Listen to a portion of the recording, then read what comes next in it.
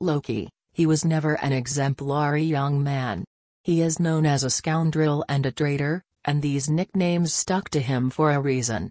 Loki always dreamed of becoming famous, he dreamed of fame, and it even got to the point that he tried to overthrow his adoptive father, the god Odin, from the throne.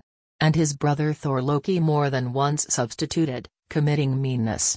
No one wanted to be friends and talk with this rascal, and soon Loki was left alone. He did not want to do evil to anyone else, but the gods and people no longer believed him and therefore bypassed him. Loki once did a noble deed. He decided to give his life in exchange for the peace of the Earthlings. They were threatened by a giant monster, and Loki traded his life for safety and peace on the entire planet. As a result, he ended up in the afterlife, from where, as you know, there is no way out. But this weasel managed to get out of there unnoticed. Most of all, Loki would like to be at home now, but he could not do this, since all his supernatural abilities suddenly disappeared. Now he could only move from one dimension to another, but he could not control people.